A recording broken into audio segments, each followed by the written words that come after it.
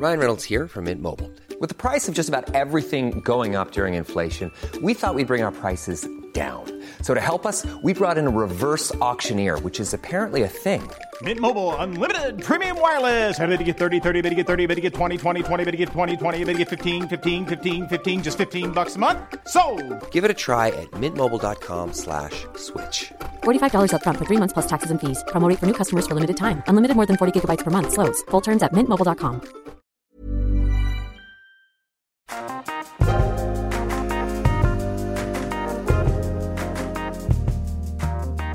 Hey there, everyone. Welcome to Rough Draft. I'm your host, Reza Aslan. Our guest on the pod today is Stephen Canals, probably best known for the FX show Pose about New York's historic drag ball culture. It's an amazing show if you haven't seen it. What I really love about Stephen is that this is a guy who grew up as an Afro-Latino queer man in the 1980s. Basically, his only solace was watching TV, watching movies. And like a lot of writers of color or LGBTQ writers, he faced this dilemma where he never read about or saw anyone on TV or in the movies that looked anything like him or that dealt with the same issues that he dealt with as a child. And so when he finally had his opportunity to make it as a writer, he made it his goal to essentially insert people like himself in his stories and in his TV shows to make sure that that Afro-Latino kid today or that LGBTQ kid today sitting at home watching TV, wondering if there's anybody else out there like him or like her, now suddenly understands that, yeah, there are characters out there like them, that there are writers out there who are writing these kinds of characters. And it really brings up this larger conversation about the responsibility that writers have to create proper representation, right? To make sure that the characters that they invest with life and with dimension are characters that look very much like the world out there, right? Telling stories that aren't told as often. And let me tell you something, New York's drag ball culture is a story that actually hasn't been told. And all you need to do is watch one episode of Stephen's show to understand, like, this is a story that is begging to be told. And yeah, I mean, look, it's starting to get the attention and the awards that it deserves. But most importantly, the lessons that you get out of this conversation with Stephen are absolutely invaluable to any writer, no matter where you are in your career. This is a guy whose show got rejected, I think 30 times? 30 times people said no to Stephen Canals until finally someone said yes. And that show now has been enormously successful. And it brings up a really important point about writing, which is that this is tough business, man. This is very difficult. Becoming a successful writer is extraordinarily difficult. And so it's not just about talent. It's about resilience. And that's a lesson we definitely learned from our conversation with Stephen Canals. We also have a little something extra for you listeners out there, a performance by the Trans Chorus of Los Angeles. So without further ado, my conversation with Stephen Canals.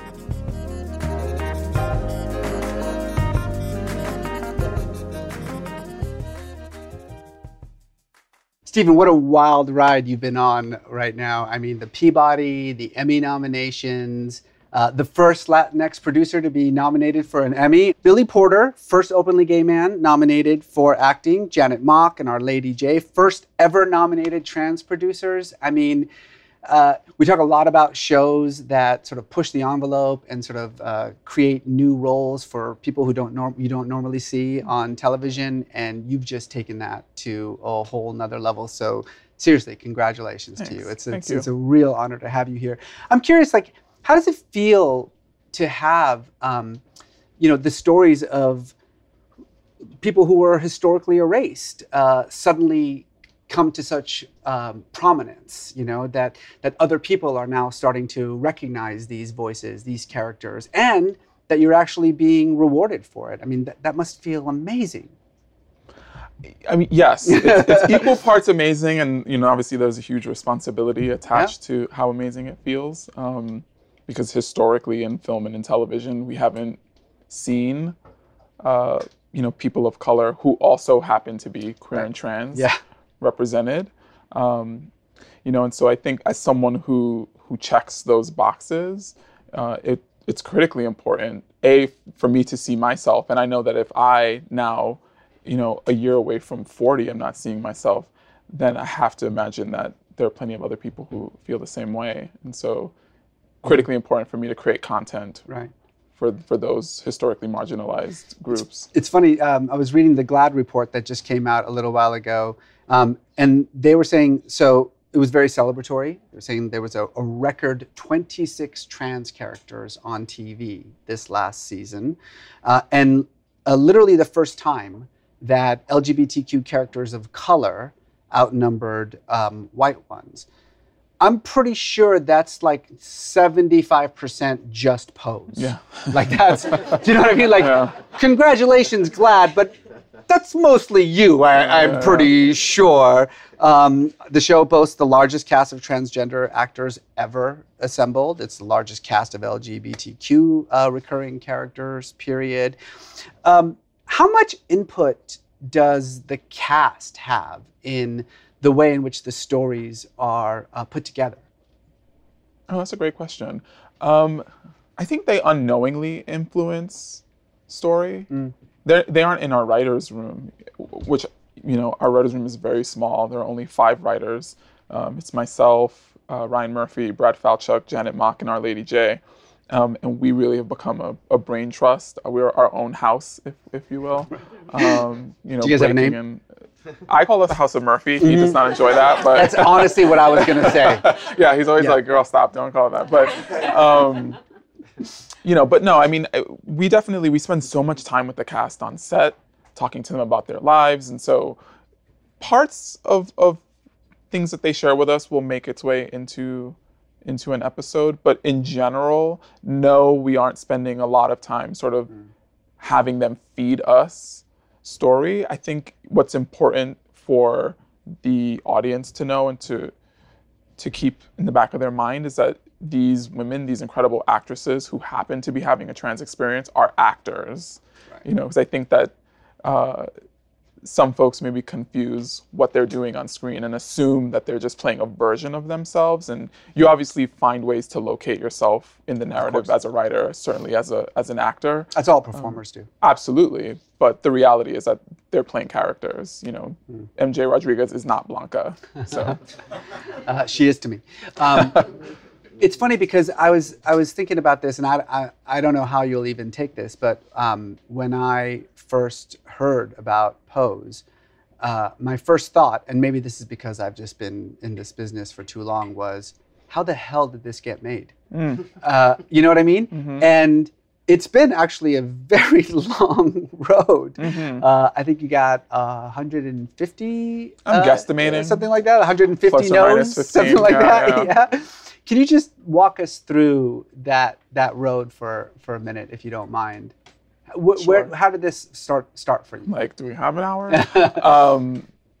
So I saw Paris is Burning, this beautiful documentary directed by Jenny Livingston in 2004 when I was an undergrad studying cinema at Binghamton University. I was so incredibly moved by this documentary for 2 reasons. One is that I, as a person of color who grew up in the Bronx, I saw very few representations of folks of color, on screen, and certainly not LGBT people of color. And the fact of the matter is that in Paris is Burning, they're highlighting ballroom specifically located in Harlem, which is where my parents grew up.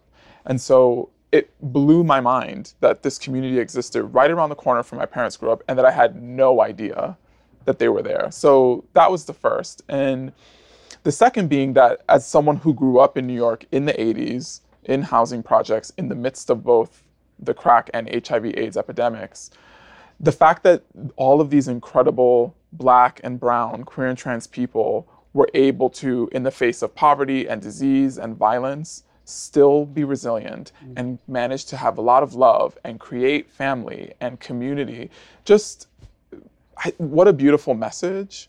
And so I remember thinking very vividly as I walked back to my residence hall room, that'll make a really great TV show one day. Never thought that I would be the person to be responsible for making it.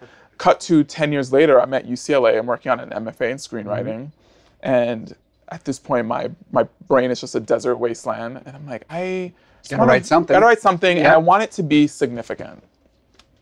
And I spent a lot of time sort of assessing the landscape as someone who formerly worked in higher education as a college administrator. I was taught, anytime you step foot on a college campus, it's your responsibility, your duty to assess the landscape, to identify where there are gaps in programs and resources, and then you use your knowledge, your power, your ability to create programs and policies to fill in those gaps. And so when I did the assessment of the TV landscape in 2014, it was being dominated by straight, white, cisgendered, male anti-heroes. You know, we were deeply in the midst of, you know, Breaking Bad having its moment. You had Mad Men. Everybody wanted that. You know, and so those were the kinds of stories that were really just dominating the airwaves. And I thought, where are people of color?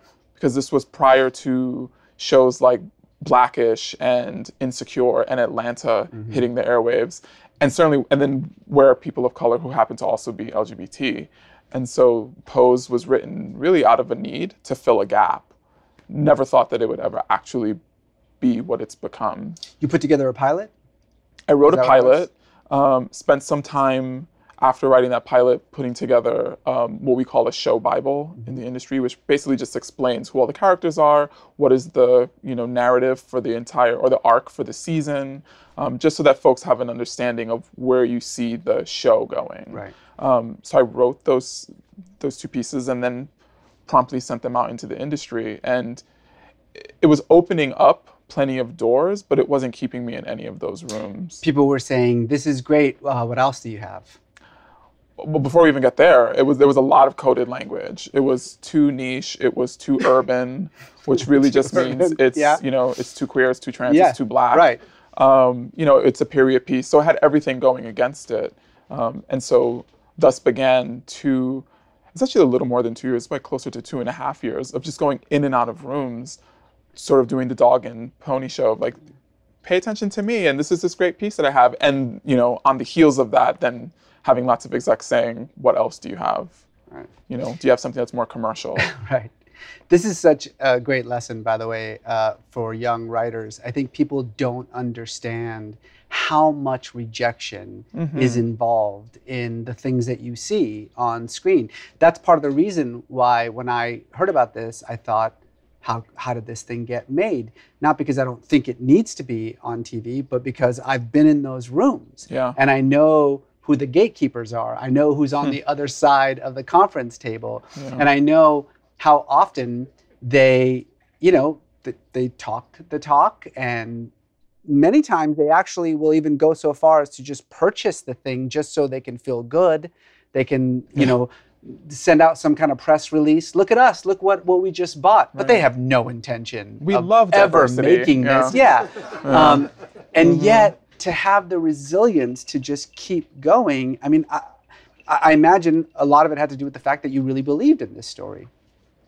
I think it's that. I also think that for women, for people of color, for LGBTQ plus people, when we are born, when we emerge from our mother's womb, like we are handed a packet, and in that packet, in that kit is, how to survive as a fill in the blank, whatever your identities are. And so for me as a queer person of color, in my kit was resilience. It's just, we have to be persistent.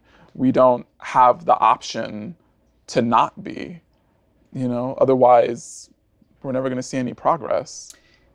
But you also don't have the option to fail. Isn't that true too? I mean, so often but that's just noise, though. You really? I want to hear more about this, because I hear from a lot of not just writers of color, but certainly queer writers, writers who have this extra burden of representation.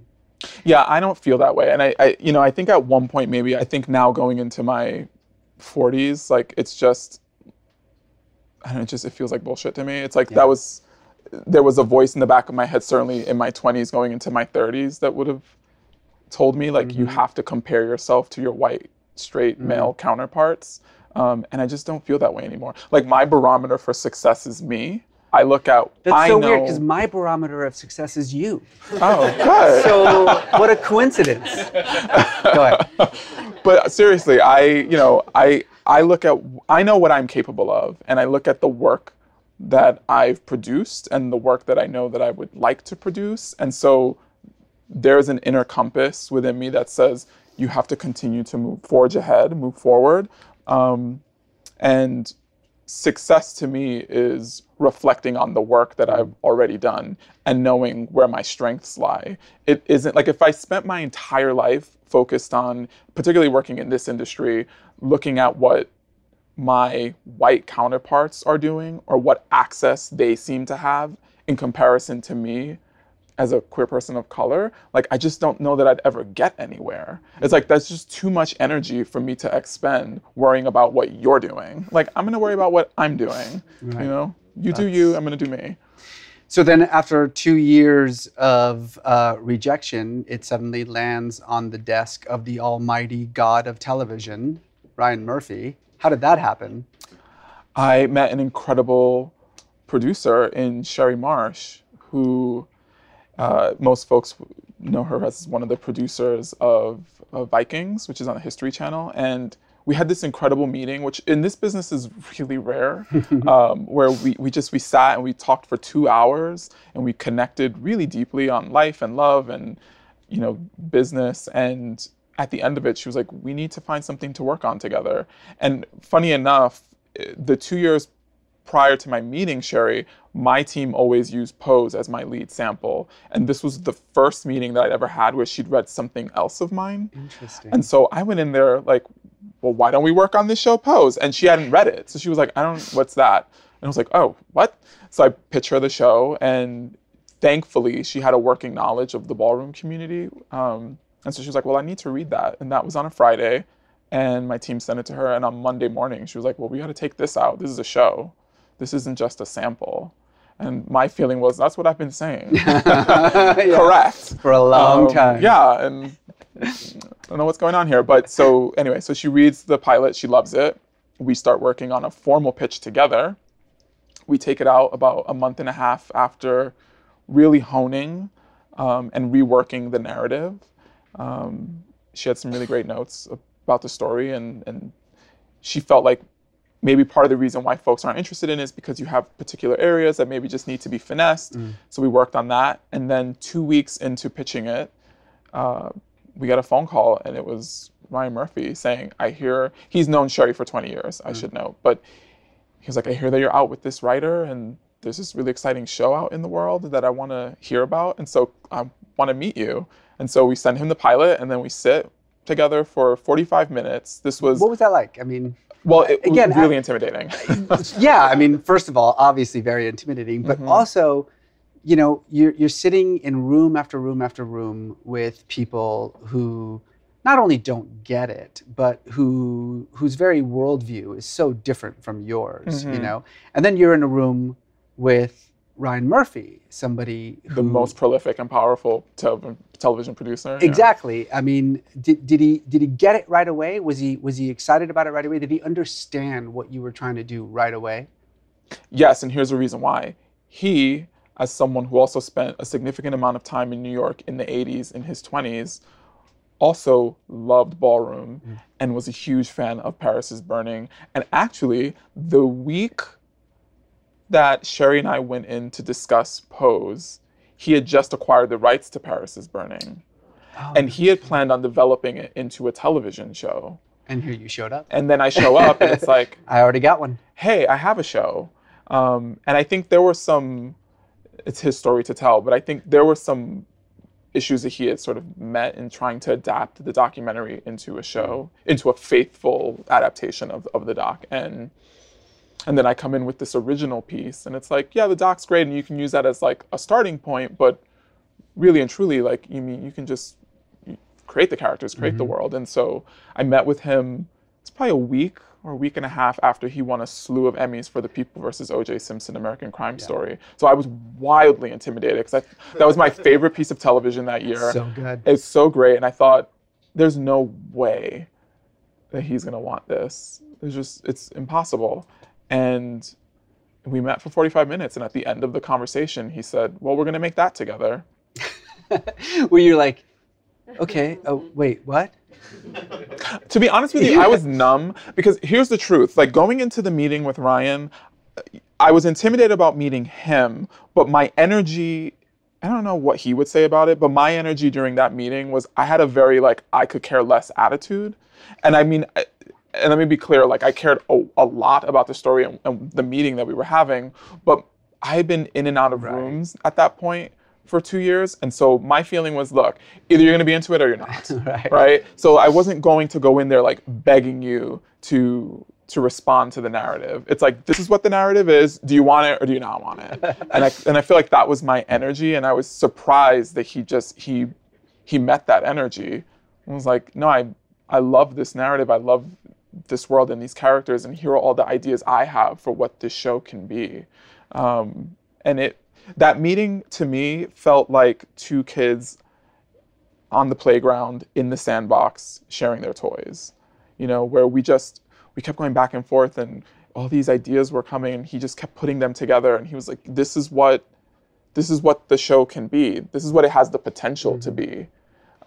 Which in some ways I think was maybe even bigger than I ever allowed myself to dream, to be honest. Yeah. There are some autobiographical elements to the show, and I want to talk about some of those a little bit, but I also want to talk about just your childhood and growing up in the Bronx. Biracial, and you're growing up in an environment in which, you're, as you were saying earlier, you're watching TV, you're not seeing anyone who looks like you, you're not seeing anyone who kind of represents your experience. And by the way, people say this a lot. I think there's a lot of creatives in this town who are either LGBTQ or who come from different, racial backgrounds, who have a very similar story. And I don't think people truly understand what it means to have that experience, because people don't get that TV is how we understand the world. TV is how I understood the world. Yeah. I mean, I was like an immigrant kid. I didn't know anything or anyone. And the only reason I understood anything about what America was is because TV told me what it was. And so this experience of watching the television and never seeing anyone represent your perspective, it's soul crushing. It's not just, there's no entertainment for me. It's deeper than that. It's more than that. How did that kind of affect the way that you reconciled your own identity, not having anyone to sort of look to and say, that's me? That's interesting because, I think emotionally you attach yourself to the crumbs that you are given. So I grew up in a mixed race family. Like my family is both Black and Puerto Rican. So if you're asking, when is the first time that you saw content that reflected your family?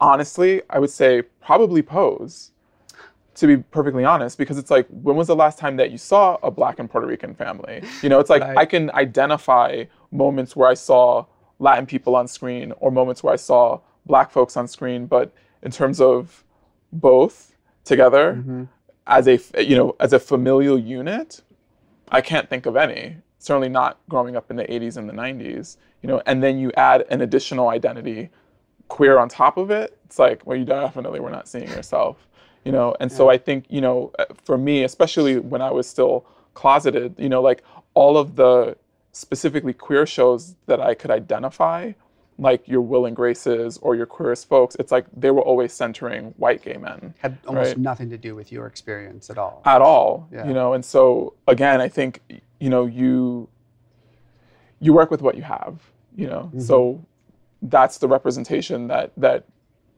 particular identity gets. And so, somehow it becomes enough. But I now, as a content creator, like I take that as a huge responsibility to say, no, that isn't enough. Like we need more. We need to see more. But I think as a boy,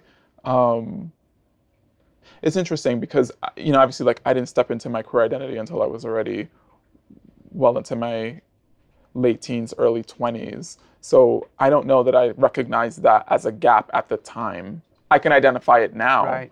I think in terms of being a person of color, like growing up in this mixed family. I think I was aware of it, but I don't know that I had the language for it. Right. Yeah. I wonder also if, now that you look back on it, did it create a little bit of an obstacle in you coming out? Did it create any kind of roadblock to you really reconciling and recognizing who you really were? Because, again, you didn't have anyone to actually model yourself after. Absolutely. I mean, well, let's just rewind to the 80s, right? I mean, before we began calling, HIV and AIDS, that was the gay cancer, and so you think about the ways with which we were talking about a life at that time, all of the violence that's being enacted towards specifically Black men in this country, by law enforcement, like that isn't new. That didn't just start happening. You know what I mean? It's like rewind, go back to like the Exonerated Five, go back even earlier than that. So it's like, again, it's like these are issues that we've been dealing with for how long in this country, and as a people. And so I think, growing up, I mean, you internalize all of those messages. And when you're completely erased from the narrative, once again, it's like, where do you derive your sense of self? And I know there are going to be people out there who are going to say that's putting a huge responsibility on the media, and on film and television. But it's not the media, it's pop culture. That's the whole point of pop culture. Absolutely. I agree. I mean, those are arguments I've heard, and my feeling is, right, but that we still have a responsibility, we deserve to be represented. And so anyway, all that to say that, I absolutely know that I spent a very long time living deeply in a closet for that reason, And we now know, there are plenty of studies that show that film and television specifically impact your sense of self, Absolutely. And impact your self-esteem. And so, yeah, I mean, of course I lived in a closet forever and ever and ever, and took a really long time to step into myself, and dealt with a lot of internalized homophobia. I didn't see myself represented, and I didn't see positive representation out in the world. And it made it very scary for me. Sure. What role did writing play in all this? When did that start? If my mom was here, she would say that I was always writing. I was that weird kid that I used to suck the fun out of play. So I had a spiral notebook, and I would write down storylines for my toys. And then all of my cousins and all of my friends were like, let's play. And I'd be like, sure. Okay. Flipping through, we could do this storyline. And they were all like, or we could just play. So I would say that was the earliest version of storytelling. But I didn't really think of myself as someone who had the potential to create content until I was 15. And was part of an after-school program called Youth Ministries for Peace and Justice. And I worked on a short documentary about turf violence. And this was in the early 90s. So New York had sort of finally, or specifically the Bronx community I was living in, we had just come out of the crack epidemic. And then we promptly stepped foot into gang violence reemerging in our neighborhood. And so we wanted to highlight that experience. And so we spent 7 months as high school sophomores working on this documentary that was funded by HBO Family, which was a new network at that time. This was 1994. So we worked on it for 7 months, and about a week from completing working on this film, one of my classmates who was a co-producer on this documentary was shot and killed. And at 15, that experience was deeply impactful. One that I don't know that I've even completely unpacked at this point, emotionally. But what I can say is that from that experience, I knew that the rest of my life would be devoted to telling stories, and specifically telling stories of marginalized communities, telling stories and uplifting the voices of those people who often don't have a platform and don't have the ability to be out there telling their story. I had mentioned some of the autobiographical elements that go into Pose. Do you want to talk a little bit more about that? I mean, I understand there are characters that you identify with that share some elements of your background and personality. Someone told me that the character of Blanca is a little bit based on your mom. Is that true? In what way? My mom is a kindergarten teacher, and so she works with 4 and 5-year-olds, and I think her spending time in the classroom, and certainly my spending time in the classroom with her, has impacted the way that I view the world. But my mother is she's so mothering, so is my grandmother. I mean, like the women in my family in general are just very, very protective. And I benefited from growing up in a family of women who are all things, right? Like they're funny and they're complicated and they're messy. And I think the ways in which not just my mom, but my grandmothers and all of my aunts and my uncles have impacted my life is that I have a really great understanding of women and seeing them as 3-dimensional people. I think so often, especially as a male, as a cis male, there's just a lot of stereotypes and really like just inaccurate representation out in the world. And I think I benefit from being in a family where, the women in my life are all things. And so I use that as inspiration to craft narrative. Yeah, I don't know. I think like as a storyteller, I'm so much more interested in exploring women. Yeah.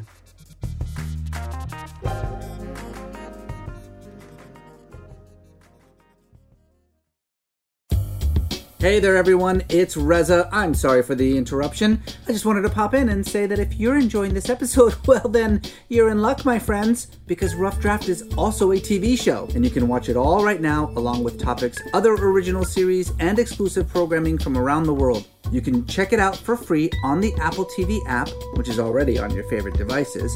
With Apple TV, you can watch Topic at home or on the go with offline viewing, and you can even share your subscription with up to 6 family members with family sharing, which is what I do because I have a gigantic family. Go to apple.co/topic to start your 7-day free trial now. That's apple.co/topic.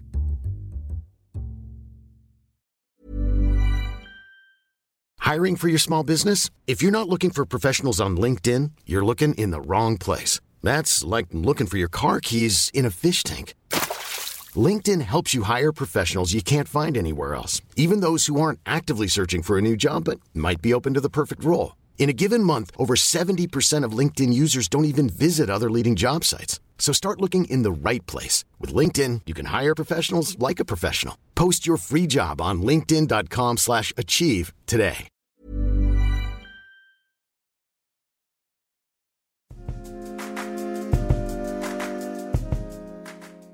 When I started getting into this show, I didn't know anything about ball culture at all. And I'm one of those nerds who like immediately has to learn everything there is to learn about something as soon as I find even the slightest bit of interest in it. And I was kind of thinking about how to have this conversation and how to talk about this show and how to talk about your writing while also dealing with something that frankly a lot of people don't know about. Right. And this may sound well, weird. now they do because they've been watching the show. Yeah, exactly. Now, of course, now they do. But this may sound like a weird analogy, but I started to treat it like it was a work of sci-fi, in the sense that sci-fi is all about world building, right? You create this world, and the world has its own terminology, and it has its own rules, and then you put these characters into that world, and then they move around, and in doing so, they bring out all the ins and outs, the do's and don'ts, the rules and regulations of that world. And so I started treating Pose like I was watching science fiction.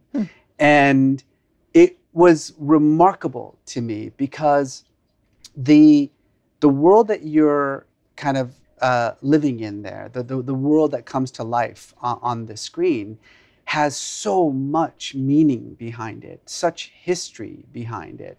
Just balls in general. I mean, I was doing all the research. There's this one moment in the pilot that I love with Billy Porter, phenomenal actor who plays the role of Pray Tell. He says, quote, "Balls are a gathering of people who are not welcome to gather anywhere else. A celebration of a life that the rest of the world does not seem worthy of a celebration." What does the ball culture mean to you? Not just in your work, but I mean as a person. I mean, that's such a huge question because it's an emotional. There's an emotional response to it for me, partly because if it weren't for Ballroom, I don't know that I would have ever come out. Tell me about that. What do you mean? At the time that I watched Paris is Burning, like I was still in the closet. Like I was, deeply embedded in that closet. I had no desire to step out of it. And as I said earlier, just watching this incredible community exist in the face of all of these hardships, it gave me strength. It made me feel that I had a responsibility to step out of that closet.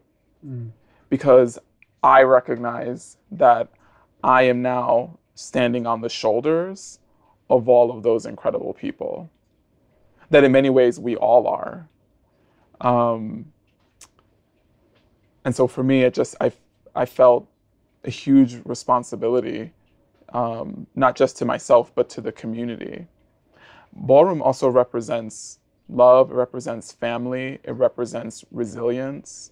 So those are the things I think about when I think of Ballroom. I think most folks seem to immediately go to, all of the ways that they've influenced and impacted popular culture, right. Voguing being the easiest thing to identify, when the reality is, for me, Ballroom represents family, represents community, and that's why Pose is a family drama. That was by design. During the first season, when we were breaking story, the late Hector Extravaganza, he was one of our consultants. And I remember we were having a conversation and we were still crafting story. I can't remember if we were already shooting at that point, but I asked him the question, like, what's the one thing, if there's only one thing that the audience can take away from this show, what would it be? And he said, I just want the show to be about family. I need the world to know that that's what's most important to us. It isn't about walking a ball and winning a trophy. It isn't about all of that. That's what the world sees and that's fine. But we all know that it's about community and it's about love. Make sure the show is about that. See, this is exactly what I meant by world building, because there's so much history behind every one of these terms. I mean, you mentioned it yourself. Ballroom culture gave you this notion that the world that you're inhabiting, the road that you're on, is one that goes far, far back behind you. Mm-hmm. In fact, at least to 1860. I mean, that's as far as we know. When it comes to New York ballroom culture, we're talking you can trace almost it 200 back years. to slaves being emancipated. Precisely. And the racial element of it is also incredibly fascinating because, as in so many things, it began as an all-white affair that Black queens who were allowed to take part could take part if they lightened their skin. And so the idea that you had an entire generation of Black people who wanted to engage in this culture who were once again being sort of left at the door so that they created their own version of it. You talked about the houses and the families and the way that these aren't just terms, like they have deep meaning behind them. These are people who truly felt as though their actual families would not accept them. And so this was the surrogate family. I think there's a line in the pilot I remember where MJ says something along the lines of a house is a family that you choose. And the significance of that statement for an underrepresented, oppressed individual who has been completely rejected, not just by society, but by the people that they love. Yeah. I mean, it's profound. I mean, that kind of drama, it begs to be on screen. You were talking about voguing, and this is the other thing that I love about it, this idea that so many of the terminology, voguing and shade, that has now become part of our parlance, right? That people just throw these words out. Again, deeply embedded in this culture, profound meaning. Voguing was a way to mitigate violence, which is why it has that same feel as like gang fights, but you're never allowed to touch anyone, right? So you cap violence in a society. Shade goes all the way back to slavery. It was originally a way for slaves who were obviously dehumanized and never really given an opportunity to express any kind of emotion or dissatisfaction, with their masters. Shade became a way to use the slightest twitch of the eye or the slightest look to express huge emotion. And now what you've done is you've taken all of that and you've wrapped it into this family drama that has become one of the most celebrated shows on television. I mean, I think it's truly remarkable what you've done. Thanks. It's tough for me to take credit for the show and specifically what the show now represents, what it means to people, because Ballroom existed before I was ever born, right? And certainly existed before I created Pose, and so, I feel like I'm doing the Lord's work. Like this is a community that has existed for decades. It's been at the forefront of popular culture through music, through fashion, through dance, and it is a community that has been first colonized and then appropriated, and so. I feel like it's my duty to shift the lens, to shift the spotlight, because the reality is that, LGBTQ people, like we're the only folks out in the world who have to go out and seek our history. Like our history isn't taught in school curriculums. And if we're talking specifically about what it means to be an intersectional person, it's like, if we're talking about LGBT history, we never talk about what it means to also be Black or Latin or Indigenous or Asian and queer or trans, It's like, and so the reality is that what we are now doing collectively, myself and my collaborators, is saying there's an entire part of queer history that we've told, and we've always sort of had the spotlight going that way. And we're just going, and just moving the camera a little and just saying, oh yeah, there was a whole group of people over here who were also impacted and affected and have influenced choices that you have made. Right. Whether I was more aware of it or not. Correct. And so really that's all we're doing. Yeah. And I don't know that I deserve any special, commendations for doing that. But do you feel the weight of it? Honestly, I think it just depends on the day.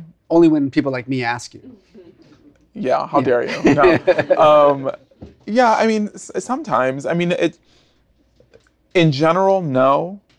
Again, I feel like it goes back to what I said about the kit, and it's like, I just don't know that I would be doing my due diligence or my duty if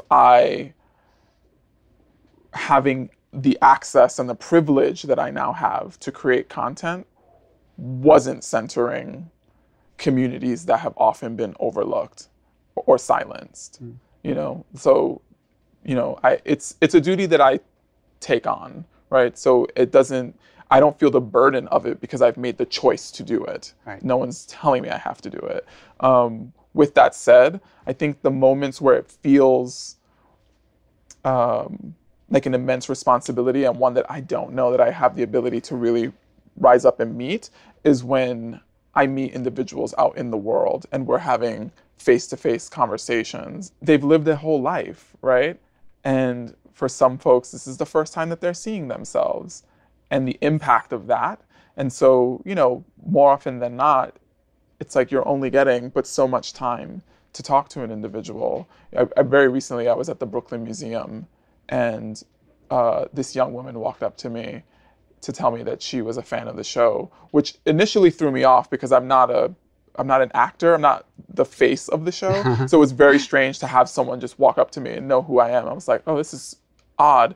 But she was so emotional, and she was like, I just have to tell you, what the show means to me and why it's so important. And so in those moments, I feel a little like, ooh, Canals, what'd you get yourself into? It's big because it's not just TV for the sake of creating TV, and it's so much bigger than me or my career. And, it really is about you tapping into people's heart space.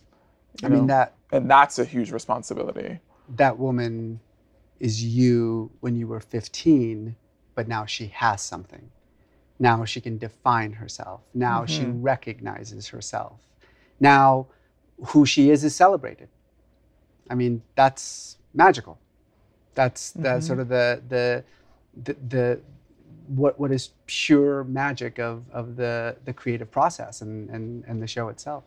One thing that I do think that is important, though, is that the show is unflinching when it comes to the darker elements of the world of ballroom, and there are characters who are dealing with HIV/AIDS. There are characters who are dealing with botched surgical procedures. I'm curious, when you guys are in the writer's room and you're putting story together, how cognizant are you when it comes to tackling very real social issues that are being dealt with, not just by queer people, but specifically queer people of color?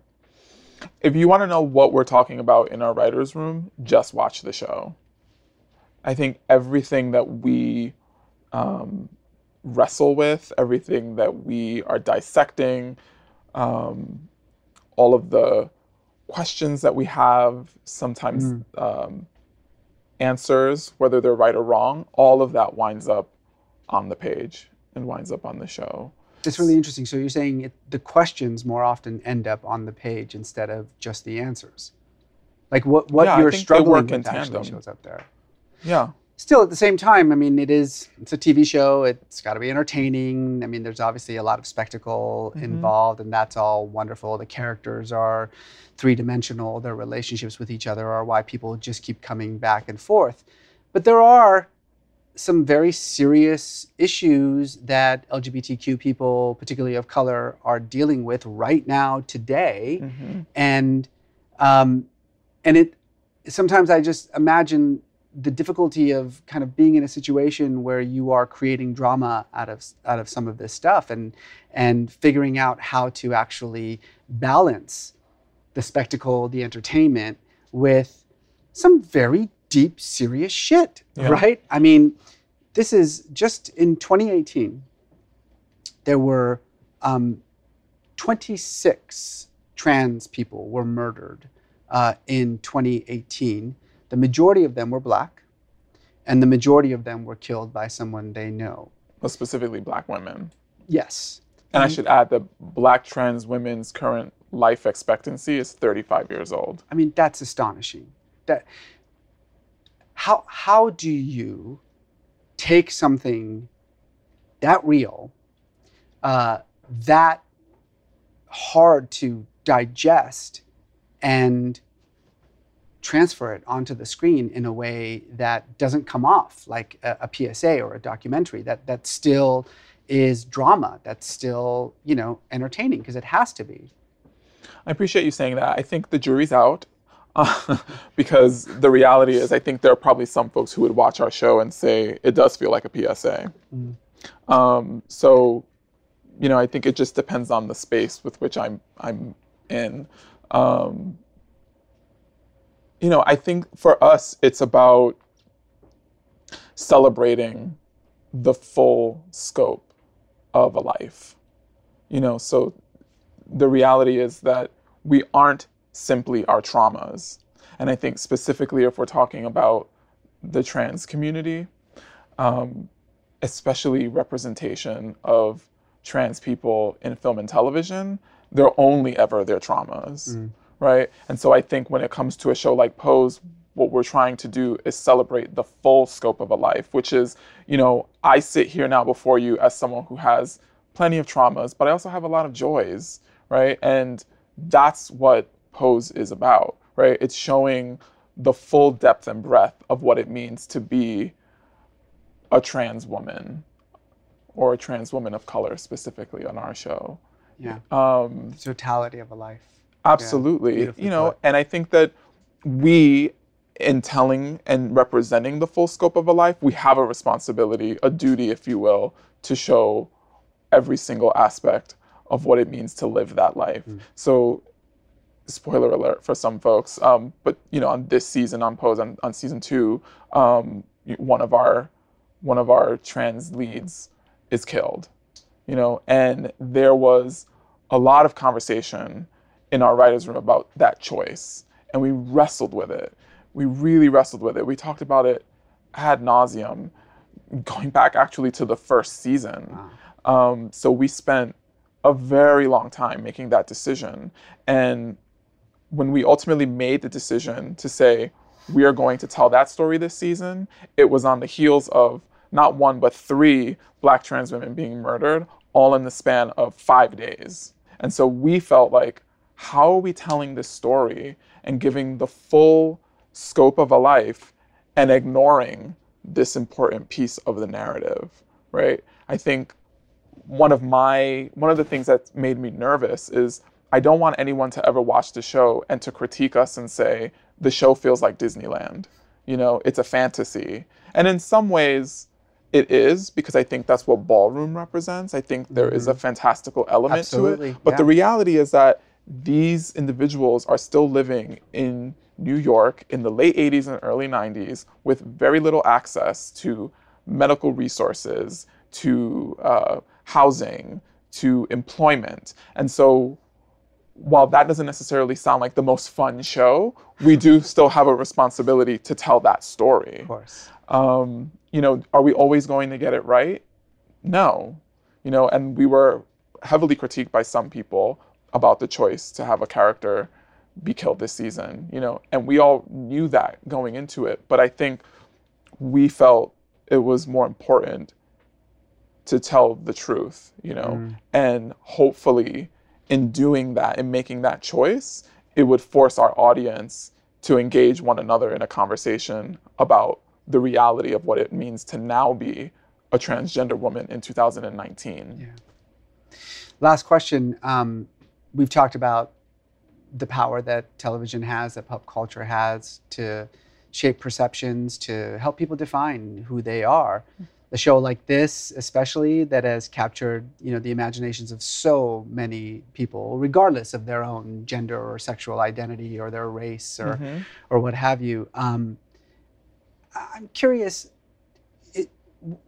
what are you looking for in allies? I mean, is there something that those of us who feel like we're not a part of this community, that we're not stakeholders, but we are deeply embedded in the issues that we care, that we love, and that we want to do something, like we feel somewhat powerless because in a weird way, because it doesn't directly affect us, we feel like, well, maybe I'm not invited. Maybe I shouldn't get involved. Maybe I don't know what to say, or I'll screw it up somehow.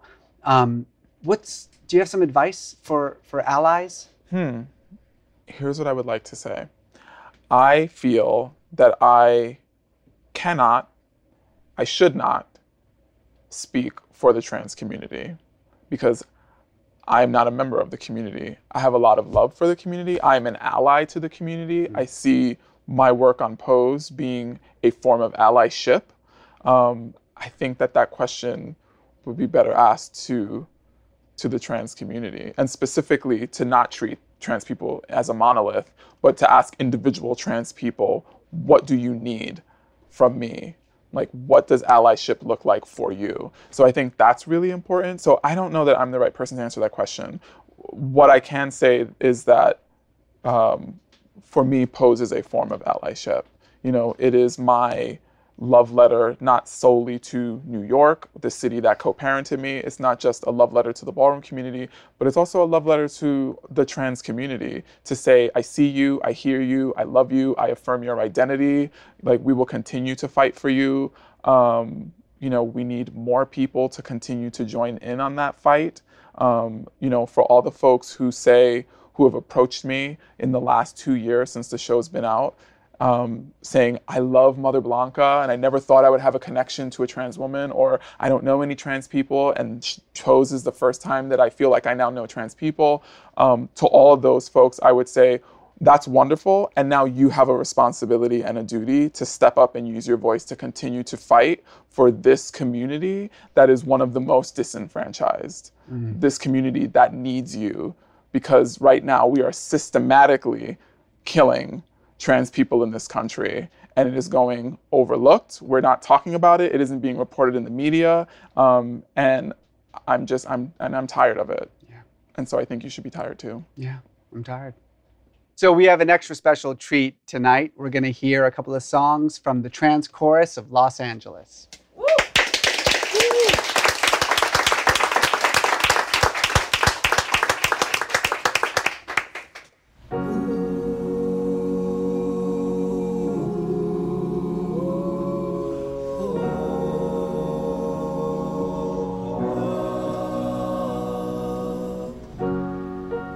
Everyone knows this world ain't perfect, but what you got going on, it makes you worthy. Any way you turn, or any way you slice it, someone's gonna get burnt, but those scars are truly worth it. One day you'll see that the answer you seek was in front of you, baby. Love is all you need when your back's against the wall, 'cause you feel you've lost it all.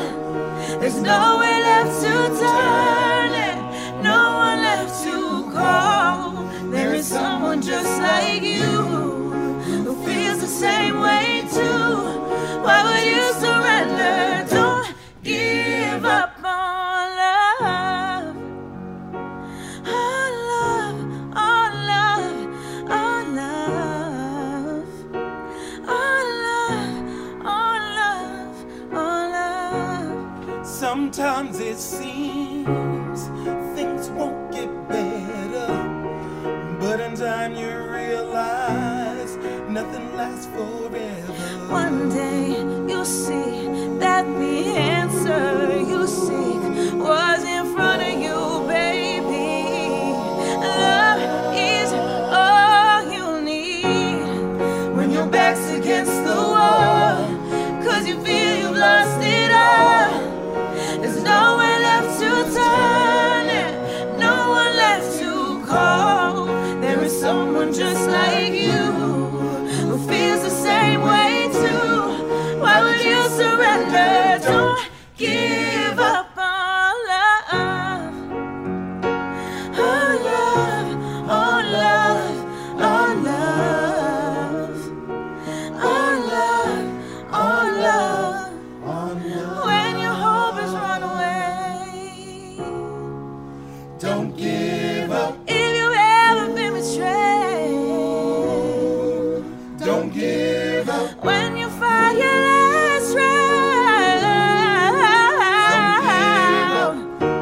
why would you surrender? Don't give up on love. when your back's against the wall, 'cause you feel you lost it all. No one left to call. There is someone just like you who feels the same way too. Why would you surrender? Don't Give up on love when your back's against the wall, 'cause you feel you lost it all. No one left to someone just like you who feels the same way too. Oh, don't give up on love.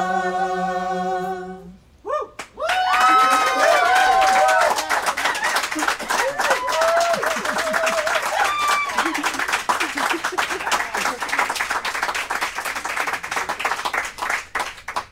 Stephen, as you know, we always end our episodes of Rough Draft. By the way, I want to mention something. This will be good for the podcast, actually.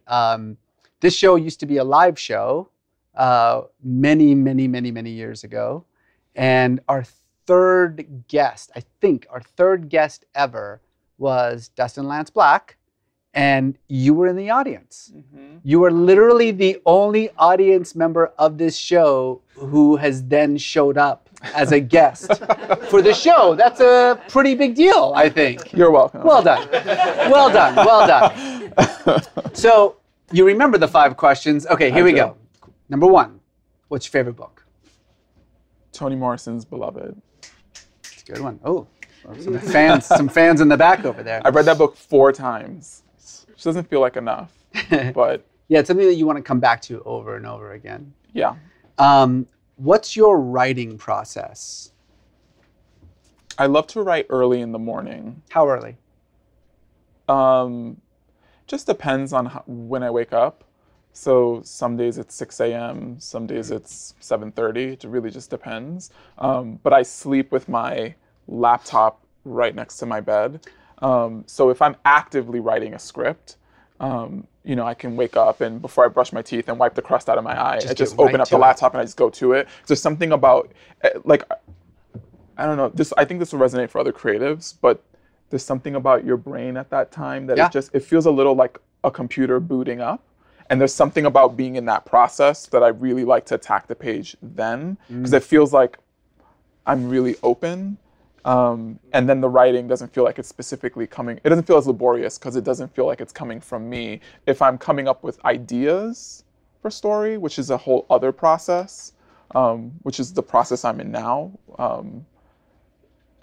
that I like to spend a lot of time procrastinating. I spend a lot of time a lot of time on YouTube. Cooking elaborate meals. No, this bitch doesn't cook. So no.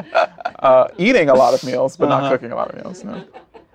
Number 3, if you weren't a writer, what would you be? Well, that's an easy question because I was doing that. I was working as a college administrator for almost a decade. Wow. So I would be working in education. Tell us what a college administrator actually does. Well, that's the easy way for me to say it because most folks don't know. I started off in residential life. So I was a hall director. And then I went to school. I worked on a master's in student affairs. My graduate research was focused on the experiences that Black and Latin students have at predominantly white institutions. And then so from there, I then shifted my career into working in multicultural and intercultural offices. So the last half of my career as an administrator was engaging students, faculty, staff, and parents in conversations around identity, so race, class, gender, sexual orientation, religion, etc. What is the worst writing advice you've ever gotten? Don't do it. Don't do it? Just don't pursue it. I mean, don't write. Just don't write. Yeah. When I left the field, when I left higher education, I had a lot of colleagues don't do this. Who were like, "What are you doing? You spent all this time." Eat? Exactly. Well, that's a whole other conversation. But you just spent all this time working on a degree, and you spent all this time working in this field, and I was on track to slowly working my way to being a dean of students and at some point maybe becoming a vice president and the president of a college, and it just didn't ever feel right. It's like that suit that you put on and the arms are up here and you're like, I need to get this tailored. That's how that profession, that's how that career felt to me. It didn't feel right. I felt like I could be doing so much more good for the world, creating content, the content that I want to see, versus being behind a desk telling students how to live their best life. That's pretty good. And then finally, what's the best writing advice that you can give to a young or an emerging writer? Just be passionate. Have passion for the story that you're telling. Believe in the story that you're telling. You know, I think when I was at UCLA, one of the things that we were told often was, you know, like find a story that is unique, and then write it in the way that only you know how, right? Because that's going to be the thing that will set you apart from everyone else. You know, like everyone in this room, we could all be given the same writing prompt, and no two versions of that story are going to look the same, because each of us brings our own specific and unique experience to the table, which I agree with. But I would take that one step further and say, I think what's really important is that you have to have something that you want to say, right? Like the work isn't just the work, right? So for me, I would say, just think about what your specific voice is. What is it that you want to say? What do you want your legacy to be? And make sure that you infuse the work with that. So you spent so many years trying to make it, and you've made it. You have enormous success, all of it well-deserved. What's next? What's next for you? When you look down, sort of, I know you've got obviously a lot more posts to go. Yeah. But now you're in this kind of sweet spot, right? Where you can kind of start doing some other things, looking at some other projects. Is there something else that is kind of right around the corner for you? Something that you can share? No.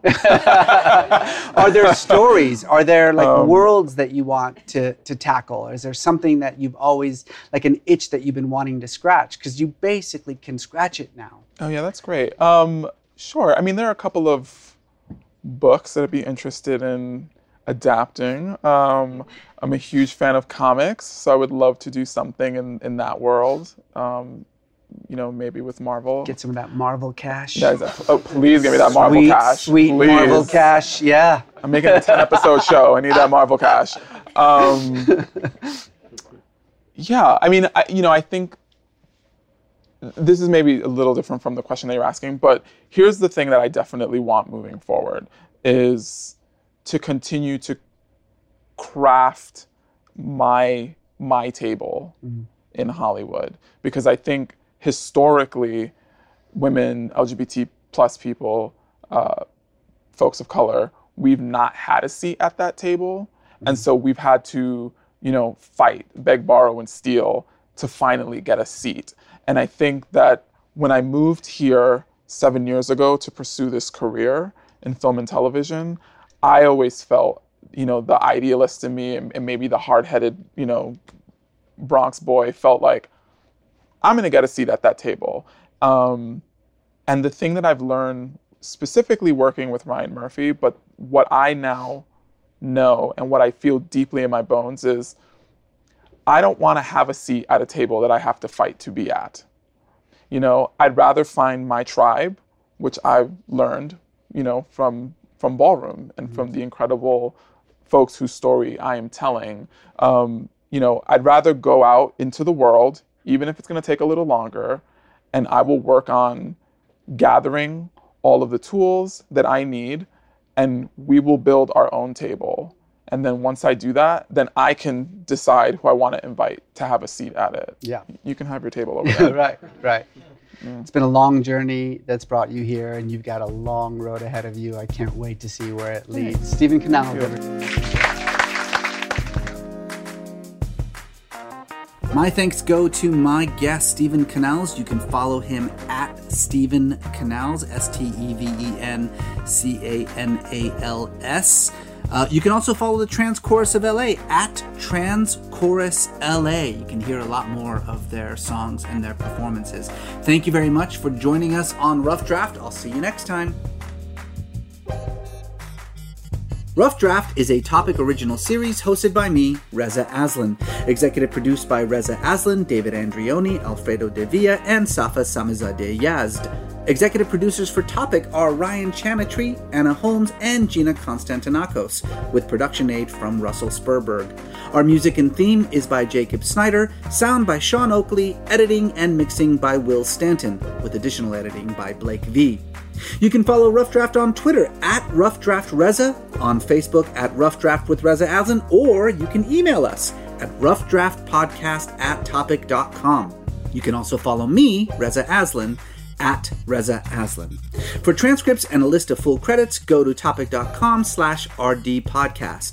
If you love this interview, be sure to check out our TV show, as well as Topic's original series and exclusive programming from around the world. Try it for free on the Apple TV app, already on your favorite devices. You can watch Topic at home or on the go with offline viewing, and you can also share your subscription between up to 6 family members with family sharing. That's what I do.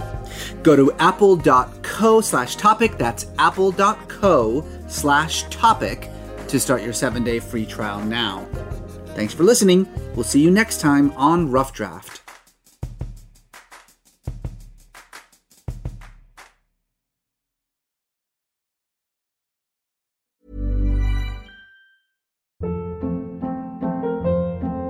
Hold up. What was that? Boring. No flavor. That was as bad as those leftovers you ate all week. Keke Palmer here, and it's time to say hello to something fresh and guilt-free. HelloFresh. Jazz up dinner with pecan-crusted chicken or garlic butter shrimp scampi. Now that's music to my mouth. HelloFresh. Let's get this dinner party started. Discover all the delicious possibilities at HelloFresh.com.